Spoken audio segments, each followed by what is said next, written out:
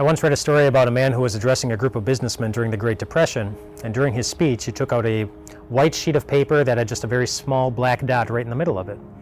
And he held that piece of paper up for everyone to see, and he asked them, "What do you see?" And they all said the same thing. "We see a black dot." And he said, "Well, that's the problem, isn't it? We tend to focus on the one little black dot and fail to see the great field of opportunities all surrounding it."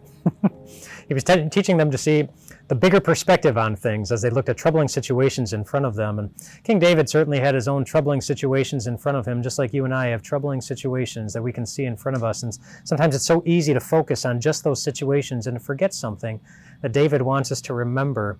In Psalm 8, in verse 2, he says, God has set his glory above the heavens. In other words, he's kind of encouraging us to look up. When you get so locked in on the troubles in front of you, go look up. Look up in the sky, see if you can see the stars, see if you can see the moon. Be impressed again by God's glory, by his bigness, as a reminder that our God, the God who made all of this and the God who loves us, is bigger than anything that we're facing. And there are at least 2 times that we see Jesus apply that perspective in his own ministry. At least 2 times I'm going to share with you. One of them is when he and his disciples were out with at least 5,000 people.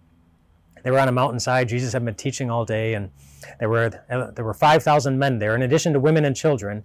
And they were all hungry at the end of the day, and they went searching for food.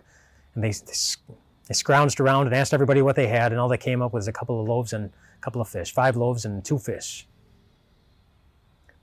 And they said to Jesus, "Well, what good is this going to do? It's not enough." And Jesus said, "Bring it to me." And he did. And then he looked up. And he thanked his Father in heaven for the meager amount of food in front of him. And then he told his disciples to distribute it. And they went out, and of course, Jesus fed the 5,000, more than 5,000. Jesus remembered there's a bigger perspective than what we see, and he applied it in his own life and ministry. The second time I want to highlight that Jesus looked up to the heavens was a different situation. It wasn't hungry bellies that were in need, but our hungry souls. The ones that are sometimes far too focused on ourselves. The ones that are very self-centered. The ones that get so locked in on our own needs sometimes we fail to see even just the needs of our neighbors or the people even right next to you and me. And as Jesus was hanging on the cross, it says he looked up to the heavens. And he said something again. my God, why have you forsaken me?" And we know the answer. So that he could keep a promise to love you. So that you could walk through life knowing that the great big God, who's so much bigger than you and I could ever imagine, forgave you, loves you, and is watching over you. When what's in front of you, when what's right in the mirror is a little bit too troubling,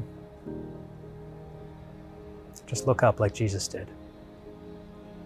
And remember that your big God is watching over you. Rest well tonight, my friends.